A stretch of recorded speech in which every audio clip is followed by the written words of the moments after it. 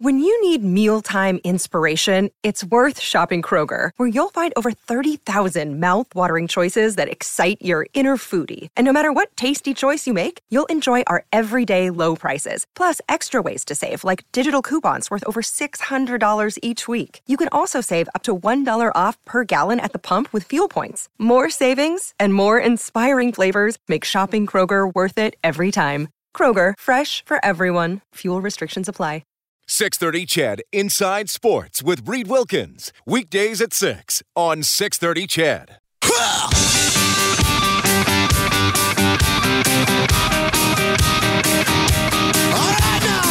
Edmonton's home for breaking news on your favorite teams. This is Inside Sports with Reed Wilkins on the voice of your Edmonton Oilers and Eskimos. 630 CHED. All right, thanks for tuning in tonight. Always great to have Jack Michaels drop by, play-by-play voice of your Edmonton Oilers right here on 630 CHED. Love having Jack on the show. Want to remind you that some guests get gift certificates to Northern Chicken. Check out the new spring chicken menu with spring-inspired fixins. Start your salivating at northchickenyeg.com. Visit them in person, 124th Street, 107th Avenue. My name is Reed Wilkins. Top of the 7th, Blue Jays, who have won 5 in a row, trailing Tampa Bay 5-4. Eskimos season opener Thursday at Winnipeg, 5 o'clock countdown to kickoff. Game at 6:30 here on 630 CHED. The Eskimos Coaches Show with Jason Moss and Morley Scott coming up in half an hour. Well, some big news on the sports scene last week. FC Edmonton once again has a league after choosing not to participate in the North American Soccer League this summer, and they're joining the Canadian Premier League, which will launch next spring. And this is something that has been dreamed of, hoped for a long time. A Canadian league featuring a lot of Canadian players, which hopefully will help Canadian players develop, and maybe we get a little better internationally as well. So FC Edmonton is back, but still a lot of questions about how this league and how their franchise is going to work. I went to the FC Edmonton offices this afternoon and talked to General Manager Jay Ball. All right, Jay. Well, thanks for making the time to see me here. You got the party started Friday night with a party. Tell me how it went in Old Strathcona and how that felt to sort of make it official that FC Edmonton. Maybe I don't want to say back because you never actually went away, but you have a league again. I think the more accurate term is I think we went into hibernation for a little while, right? And so, at the urging of the fan group that rose up in December and January and February and March, we threw a massive rebirth party on we were reborn actually on Friday night. The reality is we had close to 1,000 people show up in Old Strathcona. We unveiled a new brand. We unveiled basically a new vision and a new future for the team. The YEG for CPL group, I got to interview a gentleman from that a few months ago, so I'm assuming they were out in full force, and you probably have a big thank you for them too. Yeah, they're absolutely fantastic. Here's how we started the event off. So if you can imagine everybody in front of the Old Strathcona's Farmers Market, but 5 blocks away, the Egg for CPL group, that fan movement, met in front of the Keg just off White Avenue, and they had a staging area, and there was about 200 of them that had a police escort to White Avenue and then down White Avenue, smoke billowing, flags flying, drums pounding all down White Avenue, and then they took a turn on a gateway and then right into where we were. And they were carrying with them a big antique steamer chest that was our owners. And inside the steamer chest was our brand, our logo, our new identity. But they didn't know what it was because it was locked. So they knew what was in there, and the notion was that they were bringing the brand identity to the owners. The reality is this: what we've learned over this past 6 or 7 months is that fans don't follow the team. The team follows the fans. Right? The team follows what the fans need and what they want, and in pro sports, if a team is listening carefully, then you give the fans what they want. And so Friday night, we followed the fans right into Old Strathcona and launched a new brand. Well, that's awesome. The logo looks incredible, and the new league is obviously the Canadian Premier League. I got to talk to the commissioner a few weeks ago. He was in Edmonton, had a good interview with him, and I think the question is, and look, Jay, you and I have talked about this on air and off air. The NASL like you guys were a northwestern outpost in a league that had a lot of teams in the southeastern and eastern United States, and even in Puerto Rico, and the travel wasn't friendly mostly to FC Edmonton. I guess Minnesota for a while was the closest team. How is the CPL going to work for FC Edmonton, where the North American Soccer League obviously didn't, or there were more challenges there? I think in a number of ways. First and foremost, it's a league by Canadians for Canadians. Coast to coast, 8 to 10 teams will start up play in kick a ball for the very first time in 1 year from now. The other piece is the pathway is finally complete. So you have young kids in grassroots. They're now able to see themselves and their heroes play not just soccer in the grassroots, but into the U Sport group, and then also up into the Canadian professional ranks as well. And that, for the first time, that's complete in like 30 years, almost a generation. And then finally, the one piece, and this is the real element that engages our fans, and that's regional rivals. As of today, as of really 8:15 on Friday night, for the first time in 30 years, there are 2 professional soccer clubs in Alberta. And so here's what that means to our fans. Number one, so just looking in the rearview mirror for a couple seconds here, it's so difficult to hate the teams that come in from Puerto Rico or Indianapolis, but it's really easy to hate everybody that comes in from Calgary. Any team. Fans get riled up. Battle of Alberta goes back decades, right? So that's going to continue, and has also been demonstrated because we just had a home and away series with our U18 team and Calgary. But that regional rival piece is absolutely key. And additionally, you have 2 pro soccer teams in Alberta, and that's going to impact the minor soccer community in a massive way. So while we are going to beat each other up on the pitch when we play each other, off the field, we're going to go into communities together, places like Red Deer, Innisfail, Lacombe, Rocky Mountain House, and those 2 clubs are going to put together clinics and camps and actually work with those communities to impact kids in those local places. Jay Ball from FC Edmonton joining us on Inside Sports. The street party was in Old Strathcona on Friday. FC Edmonton in the Canadian Premier League, and they'll continue to announce teams. Likely they're going to have at least 8, I guess, for next year, maybe even 9. So we'll see how that rolls out in the weeks to come. Look, where are you going to play? Obviously, Clark has been your home.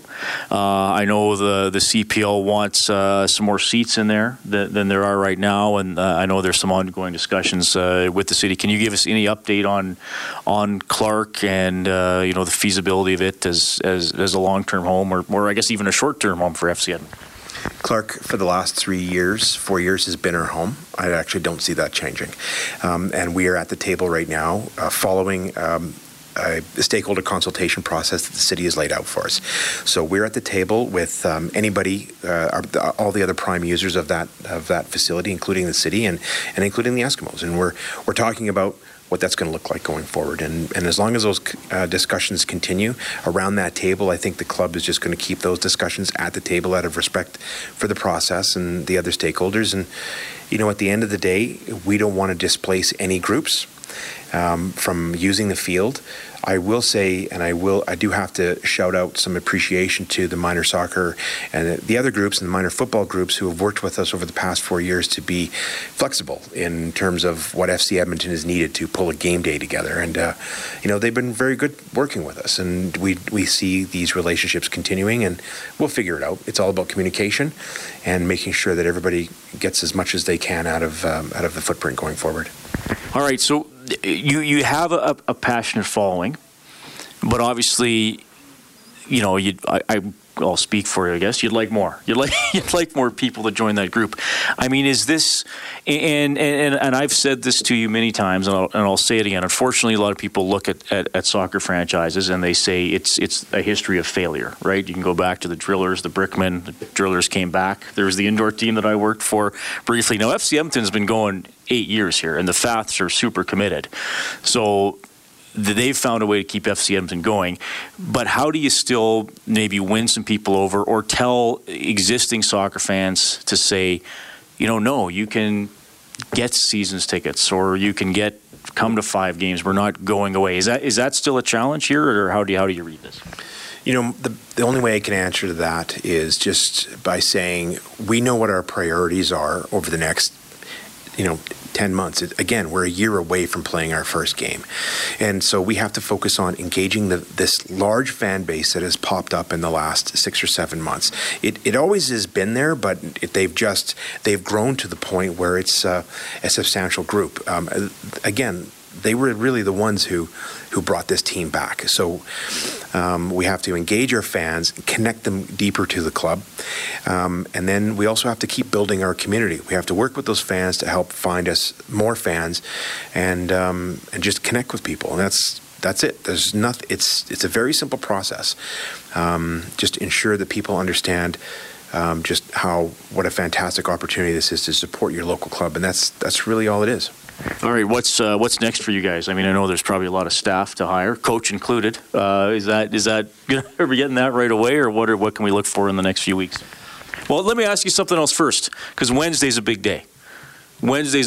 If Canada gets to host the World Cup, be a co-host of the World Cup with the United States and Mexico, what would that mean for FC Edmonton and soccer locally?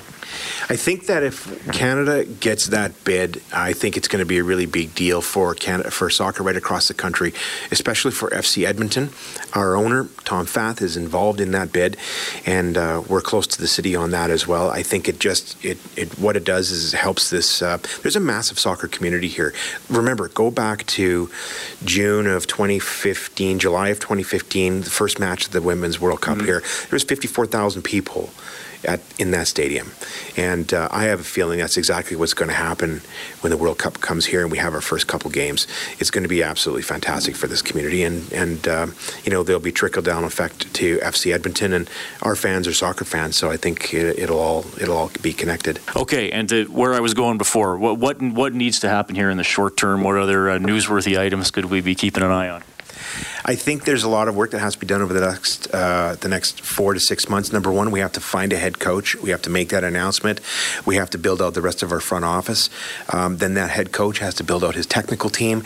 And then very soon, we're going to have to start putting the foundation of our team together for a February-March training camp. So, in order to do those things, we have to get moving like now. And today is Monday. Actually coming into the office for the first time and able to speak publicly about a team, because we haven't been able to do this, right? So it's exciting. And so now the momentum grows, the noise amplifies even more, and now we're off and running. Jay, thanks for your time. All the best. No problem. Thank you. That is Jay Ball. Great to sit down with him this afternoon at the FC Edmonton offices. He's the general manager of the team. They have a league. They will be back. We'll see what happens with Clark Stadium. If it will be expanded to 7,000 or 8,000 seats, I would think there's a pretty good chance that will happen. I think it'll be automatic if the Canada, U.S., Mexico joint bid gets to host the World Cup in 2026, because Edmonton, Toronto, Montreal would combine to host the 10 games in Canada. Likely, the speculation is that Edmonton would get 4 games and maybe even an elimination game along the way. But as you've probably been reading about, some countries are saying they're going to vote against that bid simply because of Donald Trump. So we'll see how that goes. That's going to be about 5 a.m. Mountain Time on Wednesday that gets announced. Inside Sports on Ched. Eskimo Show coming up. Morley Scott's going to drop in.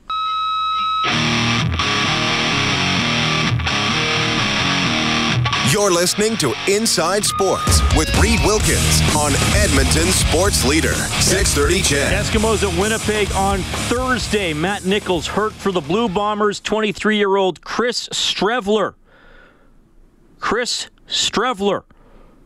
will be the starting quarterback for the Bombers. Here's Eskimos defensive coordinator Mike Benavides. You could tell there's an athlete there. You could tell there's a competitor there, obviously. And when he took off down the field, you could see he's anxious to do that. He made some accurate throws against what he had to look at, but it's awfully tough because there's not a lot of looks at him. We'll go back, look at college and all that stuff. Started that this morning, but at the end of the day, you could tell that the guy's a competitor, and you could hear people talk about his command in the huddle, and that tells you there's leadership there. And I'm sure that's what Coach Osh and the rest of the guys see. Yeah. Is that the toughest part? Like you say, you don't have a lot of look at him, or a lot of look-see at him, and he can have a lot of look-see at your defense. Yeah, there's always an adage when you have the backup coming in, you just never know what you're going to get. And, they're going to be well prepared. Lapp will have him doing what he does, and he'll probably take what the defense gives him and all that kind of stuff. But, you just got to go out there and execute the best you can. You're coming out of camp. They haven't seen a lot of what we've done, and I'm sure there's a lot of things we haven't seen they have in the repertoire. So we'll just go out there and prepare. I guess if you can't stop Andrew Harris, it really doesn't matter who's at quarterback. It doesn't freaking matter. If you don't stop him, right? Appreciate that. If you don't stop him, you got problems. So Andrew's an extremely effective guy. If anybody knows him, it's me, obviously. And I think everything goes through him regardless. And I think there's no doubt there's going to be more in his hands. And knowing Andrew, he's relishing the opportunity. So we've got to be sound. I mean, it's going to take all 12 of us to stop him and what they do. But I really like the way the group is going for us. I think our guys are learning. They're taking ownership.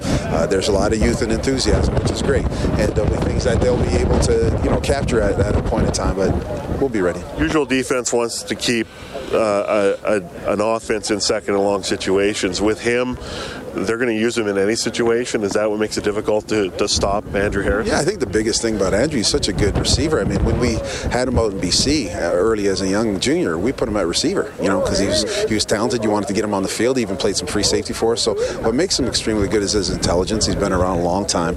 I remember thinking as a junior kid, he was beyond his years in football IQ and just maturity as an individual. And he's a good recipient out of the backfield. He knows how to move around to manipulate linebackers, manipulate coverage, get indicators. He's just an all-around outstanding player. There's a reason he's as good as he is and has been around a long time now. Mike Benavides is the defensive coordinator for the Edmonton Eskimos. The season starts Thursday. Morley Scott is the play-by-play voice for the Green and Gold here on 630 CHED. Chris Streveler. That's about what I know of him, too. Just working on making sure I pronounce it correctly. Yes. Two E's, Streveler, but it's Streveler. 23 years old, was a walk-on, sort of. Went to minicamp, didn't participate much, didn't have a contract. Ended up signing a contract after that with the Winnipeg Blue Bombers, and came to camp, looked pretty good, and then all of a sudden Matt Nichols goes down, and he was named today as the starter for Thursday night in Winnipeg against the Eskimos. Now, didn't the Bombers think they were going to have Darian Durant for situations like this? Yes, they did. So what's the story? He got the roster bonus is February... Well, when he First? signed, he was due a roster bonus. I don't know what the date was from Montreal, and they released him before the bonus was due. Oh, okay. And then he ended up signing with Winnipeg and got a $70,000 signing bonus, which is basically just comes out of his salary. You just get it up front, right? Right. And then said, nah, not feeling it. Well, you still get it up front, yeah. Yeah. So you got the money, got to keep it. Bombers asked for it back. He went... No, it's in the contract. Yeah, that's right. Yeah. So yeah, some people think it's dirty pool, but it's. Do you think he'll go back and play for them? Or he's think done? Bridge is pretty much blown up. I think. Okay. Yeah. There was some Twitter exchanges from some people in the Bombers' office with his agent and. So who else did the Bombers have at quarterback? Alex Ross is their other guy. It was between Streveler and Ross. And he played a bit last year, didn't he? He was in BC last year. For BC, didn't play a lot. Play a lot, but he was in BC last year. So Streveler was the guy who went 10 for 10 against the Eskimos. Well, this last is the Friday thing. night. I mean, 140 yards. I mean, obviously, we're going to joke about not knowing much about him, but Ricky Ray was a no-name. Yep. When he came in and replaced the guy sitting right outside the studio and went 7 for 7 on his first drive as a starter, and the rest was history. So you never know who that is. That is true. That is true. Everybody who was a Hall of Famer was a nobody at one point, right? All right, Jason's coming up, and we're doing the Coaches Show every Monday again all year. This is going to be great. 7:30. You know it. All right. Thanks to everybody who texted in tonight. Thanks to Jack Michaels for coming in. Good to hear from Jay Ball, the general manager of FC Edmonton. Tomorrow, Kelly Rudy will make his final appearance of the season on the show with the Stanley Cup having been handed out. The Edmonton Sports Hall of Fame inductions are going on right now.